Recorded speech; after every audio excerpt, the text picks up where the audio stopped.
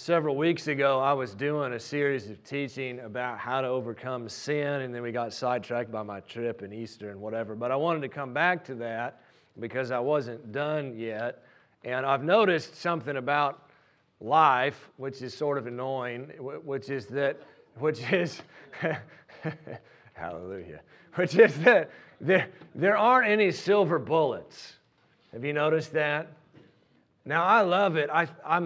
It's one of my favorite things in the world to just lay hands on people and the fire of God touches them and things are immediately fixed. That's one of my favorite things to see happen. But I'm a pastor, and what I realize is that as you do life with people, that people have complex problems that usually more is needed than just a one shot of the Holy Ghost and then everything's fixed, right? There aren't magic wands really in the kingdom. I wish that there were. I wish I could just fix everybody's problems immediately. But most problems in life require a holistic approach. They require understanding lots of different principles and applying them consistently. We've talked about this before with our finances. One aspect of finances is to give, and giving's important. But if you give and then you don't take care of the rest of your money and just buy a whole bunch of big screen TVs or whatever, even though your giving is good, and you're still going. How many of you understand you're still going to have financial problems if you're still spending money on a bunch of stuff that you don't need? Well, similarly, I've talked about how to overcome sin, and I've given you 2 principles, but there are some more principles that you need to understand because you can be doing the first 2 principles and yet still struggle. Is that real? So Jesus died so that we could live victorious lives. And victory over sin means not only that we stay away from evil, but that we're actually able to pursue good and do the things God has called us to do. When we talk about overcoming sin, I'm certainly talking about overcoming wrong things that we do, but I'm also talking about overcoming various problems that we might have, like insecurity or anxiety or fear or whatever. God wants us to overcome those things. He doesn't want us to just hang on by the skin of our teeth until we get to heaven. How do we do that? We gave you 2 principles already. I'll review them really quickly. The first principle is that our sin nature is dead. Sin is no longer your identity. You are not a sinner anymore if you have accepted Jesus. I've talked about that extensively. You can go back on the website and get that. But you need to believe that if, failure in any sort is no longer part of your nature. It's not who you are. So everybody say this with me. I am dead to sin. I'm dead to failure. I'm dead to fear. I'm dead to insecurity. Everybody say amen to that. So now, but you're not just dead. When we water baptize people next week, I'm not going to hold everybody under the water. I'm going to pull people back up. Many Christians struggle because they don't know they're dead. Other Christians struggle because they don't know they're alive. You come back up. You come back up a new creation. And because of your new nature, you're a powerful person and you can make good decisions. We talked about that several weeks ago. Let's all say this together. I am a powerful person. I can consistently make good choices that propel me to a positive future. Now that's true, all right? Now sometimes it can feel like it's not, and it's easy. There's lots of things in life that we can't control. Is that true? And sometimes things happen to us that are out of our control, and it's important we acknowledge that. And we're not blaming everything that's gone on in your life on you. All we're saying is that focusing on the stuff you can't control doesn't help you. Is that right? What it'll do is it'll rob you of your feeling of power, and it'll make you just sit there and let life happen to you. And you don't want that. You want to happen to life. Praise God. So those are the first 2 principles. The third one is really simple, but it's one that we don't a lot of times particularly like, but we're going to talk about it because it's really powerful. If you have a Bible, open up to James chapter 5. and verse 16. James chapter 5:16 says, "Confess your faults one to another and pray for one another that you may be healed." Let's read it again. "Confess your faults one to another and pray for one another that you may be healed." Go and find somebody in the Christian community that loves you, not a random person on the street, but a person in the Christian community that you are in relationship with, and go and make yourself vulnerable to them. Be open and honest about the struggles that you have in life, and this will set off a series of events that can lead to your healing. And healing here certainly can mean physical healing, but it's really talking about being healed of whatever the sin is. If I have a problem, the Bible says one of the strategies, now is this a silver bullet?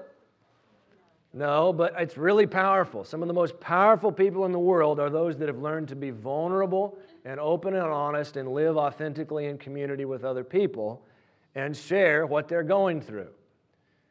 And it says if you'll do that, you can be healed of any kind of problem.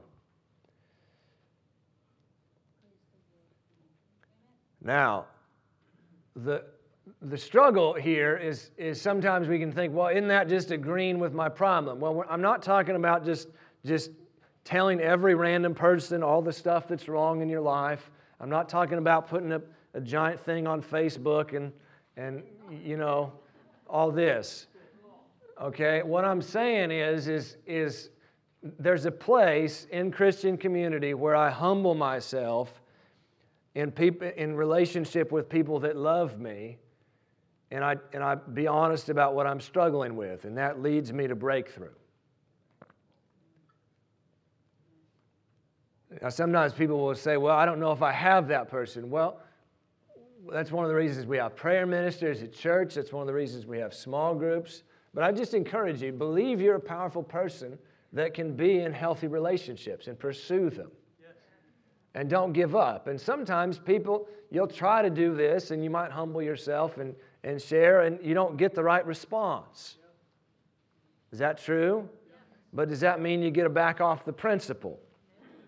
No, it means you got to try again. Well, that's hard. Yeah, I know. The Christian life summons us to do challenging things so that we'll walk in freedom. It's better to be free than it is to be in bondage. And if this is the price of freedom, I want to pay it. In the context of healthy Christian community, we're open and authentic about who we are and what we struggle with. In doing so, we're not agreeing with our problems, but we are dragging them into the light so that they'll be healed by the power of God. Fear, anxiety, sin, these things all thrive in the darkness. They thrive in loneliness. They thrive in the belief that I'm the only person that deals with this problem. You know, often people will say to me, Pastor, if you knew what I'd done, you know, that's what people think. They think they're the worst sinner that ever lived. And if you knew, Pastor, what I'd done, I don't know what they think. I don't know what they think I do. But listen, your sin is not bigger than the blood of Jesus. You're not the worst sinner that ever lived, and even if you were, Jesus' blood's still bigger. And I can guarantee you, I've heard whatever it is that you've done, all right?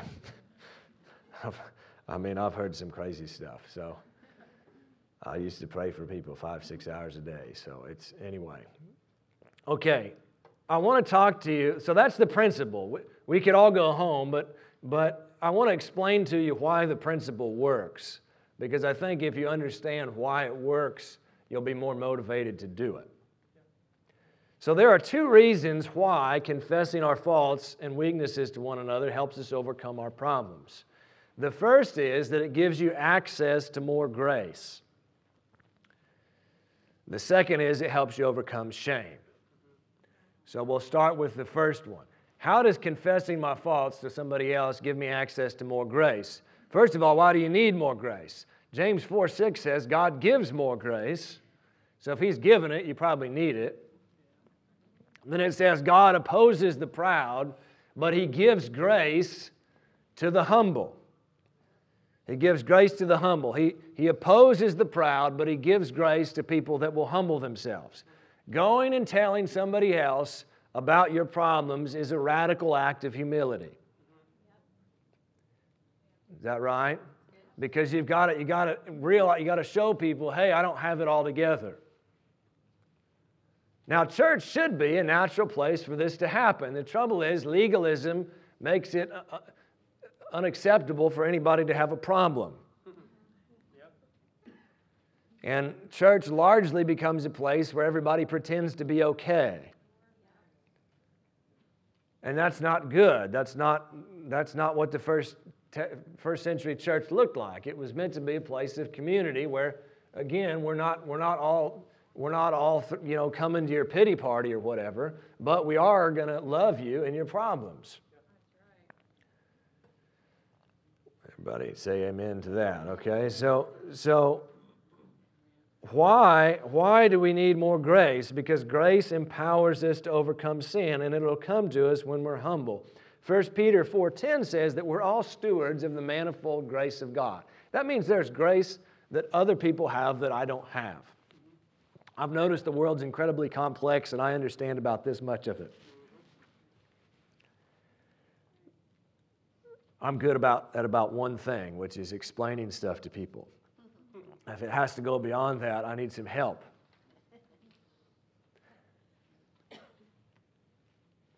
When I'll humble myself and go to somebody with some wisdom in an area and say, hey, I need some help here, it gives me access to the grace that's on their life.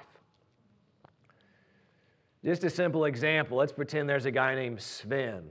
I always used this when I was an English teacher because I never had a student named Sven. So Sven is a made-up guy, and he struggles with back pain. And he always has this lower back pain, and he can't get rid of it. And so he's been trying to do stuff on his own and exercise and whatever, but it's not getting better. Well, he's got a couple options. He can just gut it out. Anybody ever gutted it out? You can gut it out for a while, but after a while your guts might fall out. So that's not the best solution. So you can do that, or he could humble himself and he could make an appointment with my wife. My wife's a physical therapist. And he could go to her and he can say, look, I struggle with this back pain. Yeah. That's simple, right? Yeah. And what that does is it gives him access to the grace that is on my wife's life. Because she's really smart in this area of how to fix people's musculoskeletal system.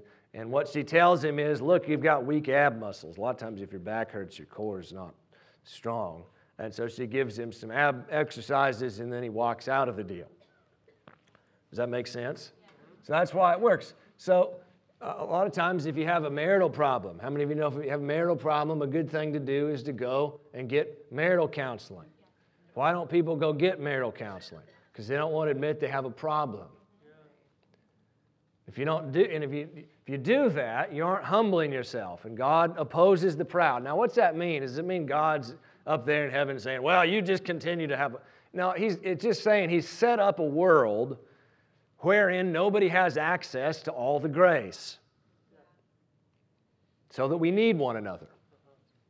That's the world He's set up. Now you think, well, I don't like that. Well, take it up with God. No man's an island. We don't have access to all the grace. Thank God.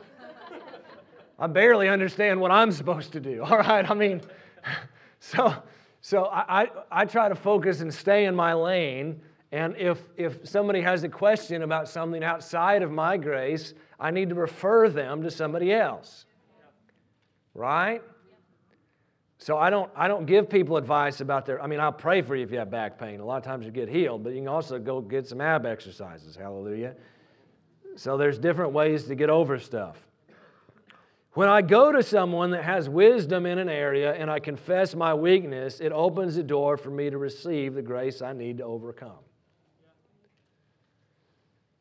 over the summer, last summer, I was stressing out about some stuff in my life, and there was just some stressful stuff going on. And I've been more stressed out in my life, but God was dealing with me about this issue, about humbling myself. And I thought, you know what I ought to do? I ought to go talk to somebody. Now, I'm a counselor. I counsel lots of people. I know all the counseling tricks. I could counsel myself pretty good. I preach to myself. But I thought, you know what? I ought to go talk to somebody. I'll humble myself. So I went and saw a counselor, and I had her pray for me, and she walked me through some stuff to help me process some things and think better. And I thought I'd tell you that because if the pastor can go to counseling, then how many of you know you can go to counseling?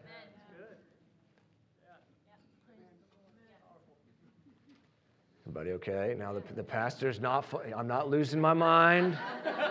I'm not falling off a cliff. I'm doing better than I ever have. How do you know? Because I was humble enough to go to the counseling. You know the pastor that quits? The one that doesn't go.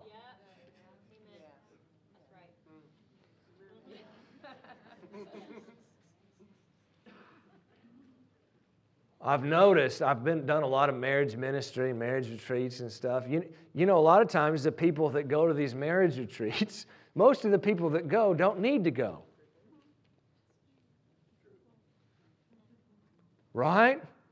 Now, if you need to go, it's great, but it's not an indictment, right? It's healthy. You're just working on it. Everybody say, I'm working on it.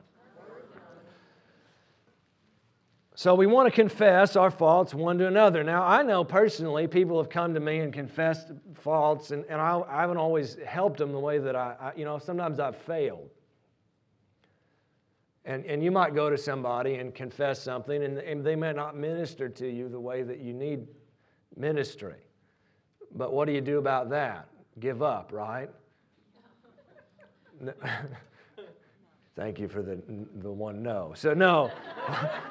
You don't give up. You forgive the person, and then you try again. Some of you act like this is way too honest for Sunday morning. I don't know. It's gonna get worse. So Jesus help us. All right. The trouble. Okay, so that's one reason you do it. To get wisdom from somebody. But the other thing is that when we're talking about overcoming sin, we're usually not just talking about something like back pain. We're typically talking about something that makes us feel shame. And what shame does is it's this feeling that says, I'm not enough, there's something fundamentally wrong with me, I'm broken in a way that nobody else is.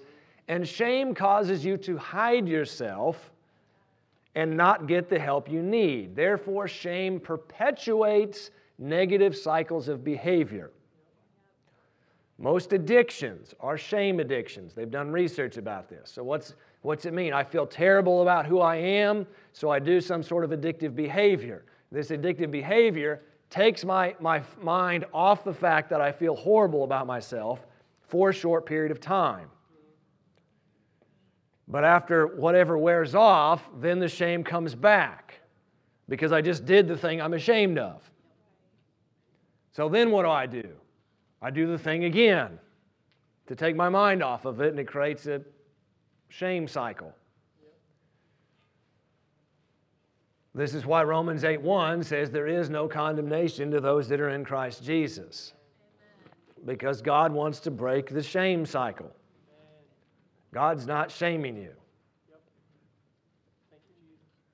Why does the church shame people? Well, because they think God is shaming them. If you quit believing that stuff, then you'll help other people walk out of their problems. So shame is the enemy. It traps us in negative cycles of behavior. When we sin, shame tells us we're terrible people, and when we feel like terrible people, we figure we might as well sin, which causes more shame, etc. I already gave you the example. Many Christians will never go to marriage counseling because they feel like they should already know how to fix the problem, or they worry they'll be judged. The trouble is that's pride, and it severs you from access to more grace. Okay, now let's get super real about this. Men and women experience shame differently. Men are typically shamed for showing any sort of weakness or emotion other than anger. Society tends to implicitly tell men that you don't feel anything.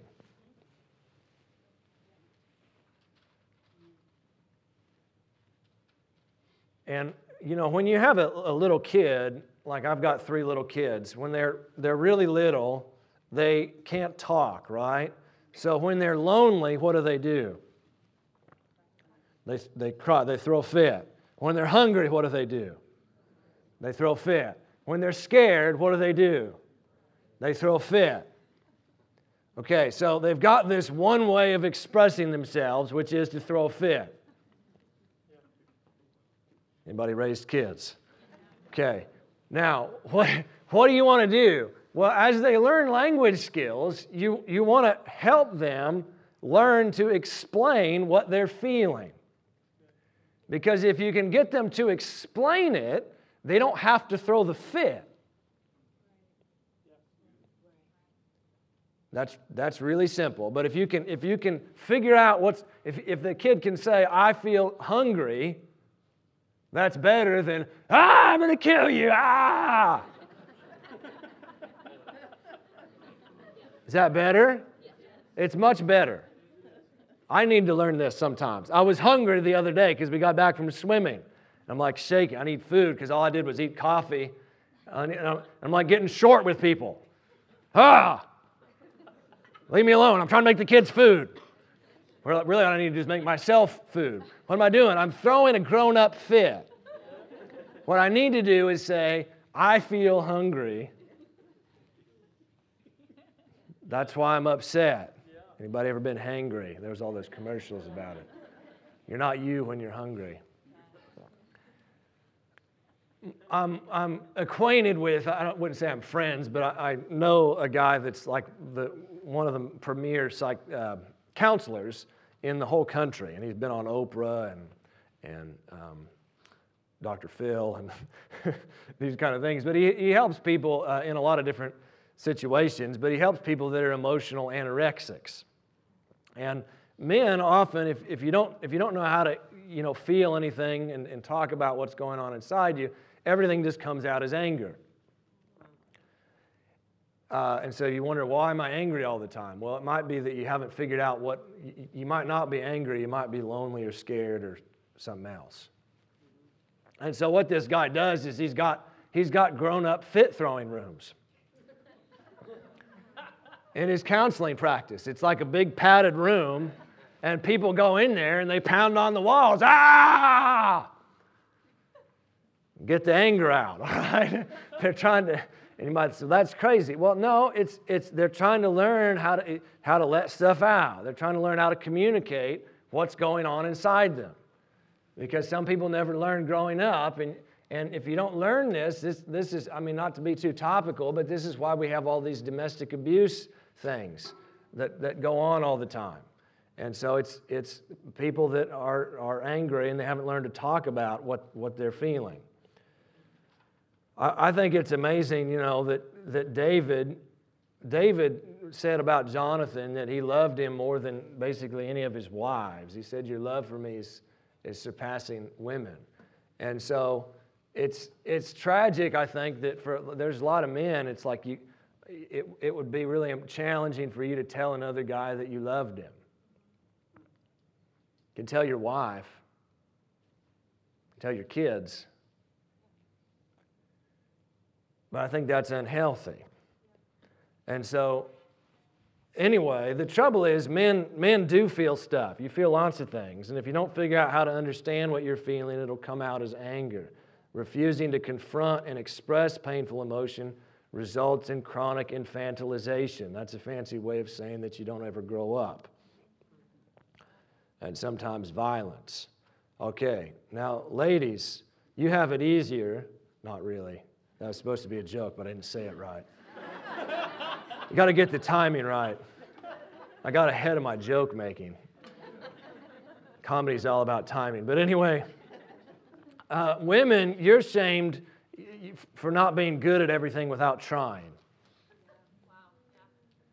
If you're a lady, you got to be a great mom, you got to be a great employee, you got to do all this stuff, and you got to look good while you're doing it. But you can't look like you're trying. Don't sweat, right? That's just glisten.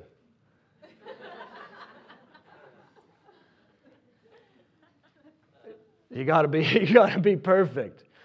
It has to look easy. These cultural pressures lead to comparisons and feelings of inadequacy.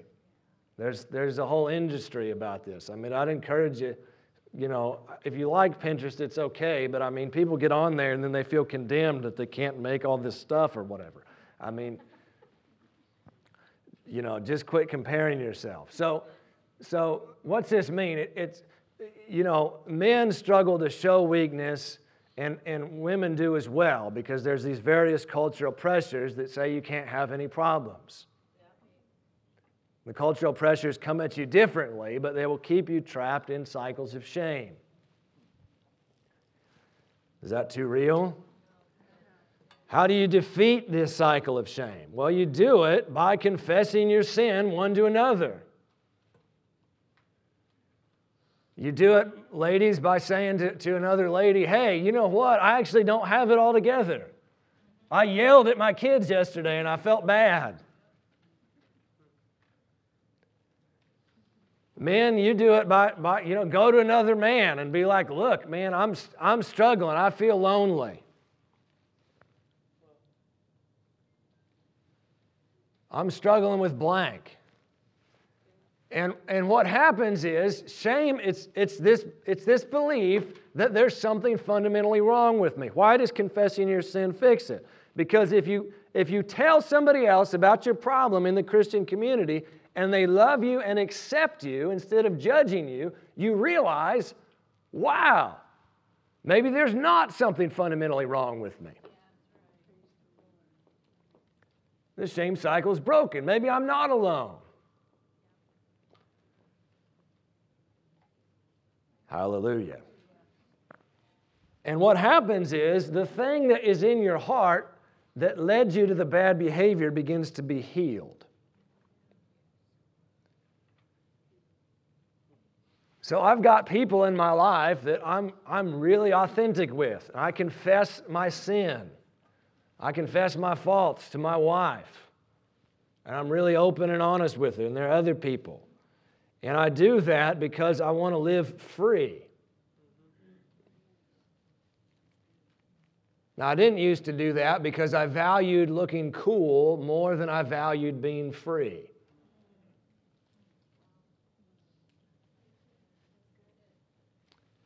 That's a really real statement.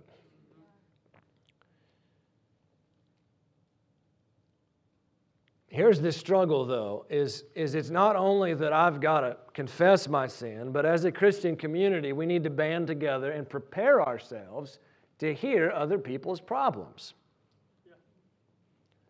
Because it doesn't do you any good for you to come tell me about your problems if I'm freaked out by them. That does the opposite of good. That reinforces the belief that you should be ashamed of who you are and that there's something fundamentally wrong with you. So I've got to work on me and become a safe place.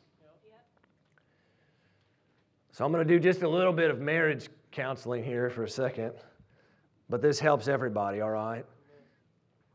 Ladies, how many of you'd like your husband to be vulnerable and share his feelings with you? One person, okay. All right, how many of you'd like that?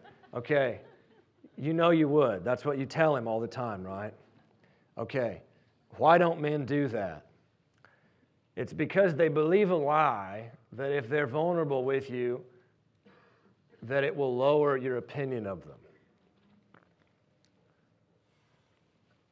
Do you know where they learned that lie? From women.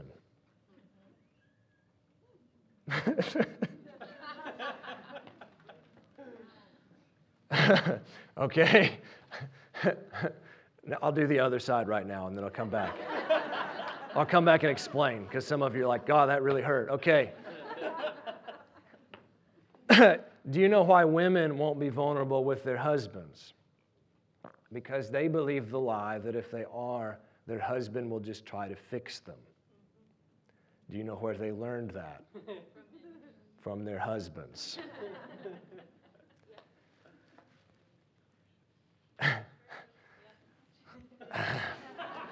Good word, Pastor. Boy, this is really helping my marriage.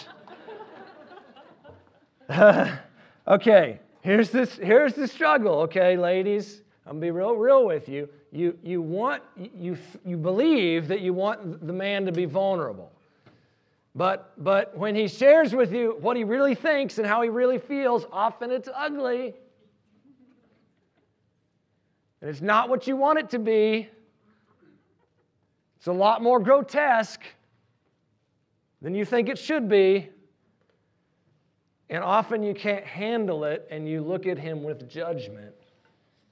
And what that does is it teaches him to share just a little bit of who he is.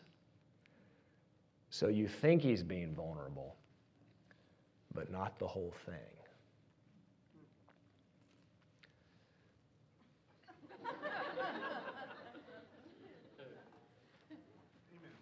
Thank you. Okay. So what do I do? What do I do? If you want to change this, I'm just trying to be real with you. I know it's hard. This is hard. This is all really hard stuff. Relationship stuff's hard. It takes the most courage. It takes the most courage of anything. Okay? But if you want to be brave, ladies, you can go to your husband or go to a man in your life and you can say, have I done this to you? You can ask the question, do you feel safe to be vulnerable with me? Now, if you don't ask the question if you're not prepared for the answer, because the answer might be no. And if he says no, what he's doing is he's being vulnerable. And at that moment, you have a choice. You can reinforce the belief that you're not safe, or you can control yourself, and you can think and you can ask, okay, what do I need to do to make you feel safe? Okay, let's do the other side. Men, how many of you want to be a safe place for your wife? Okay. You can go to her and you can say, when you talk to me, do I try to fix you?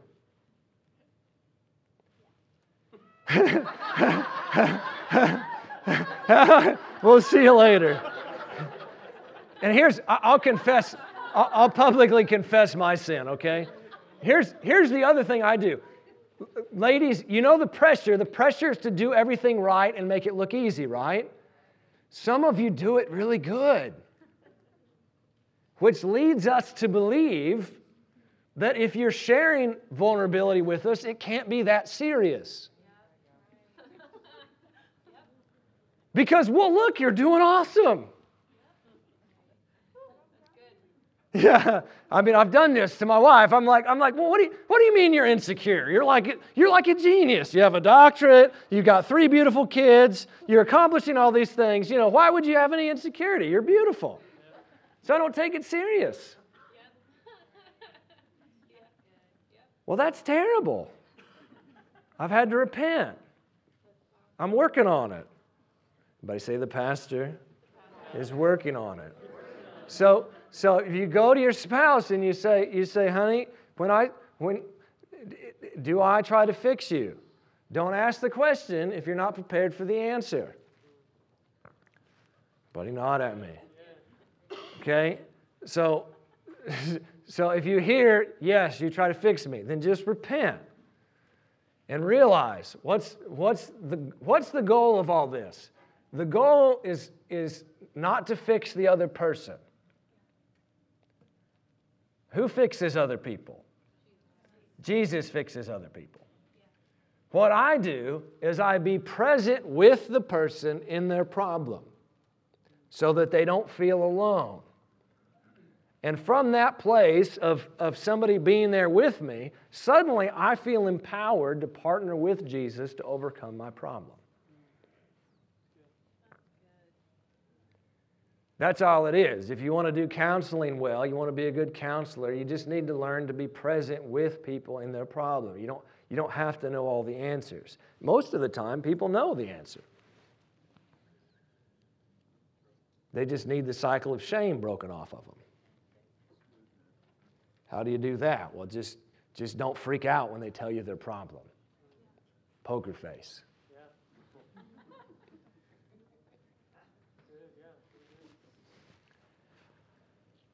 The message we're trying to get people to hear is, I see you and you're okay. I see you and you're okay. The message, that message from a healthy culture drowns out negative voices.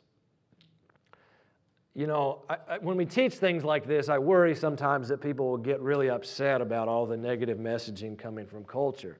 And we're like, I don't know. The response really isn't, I'm so mad about all these cultural pressures.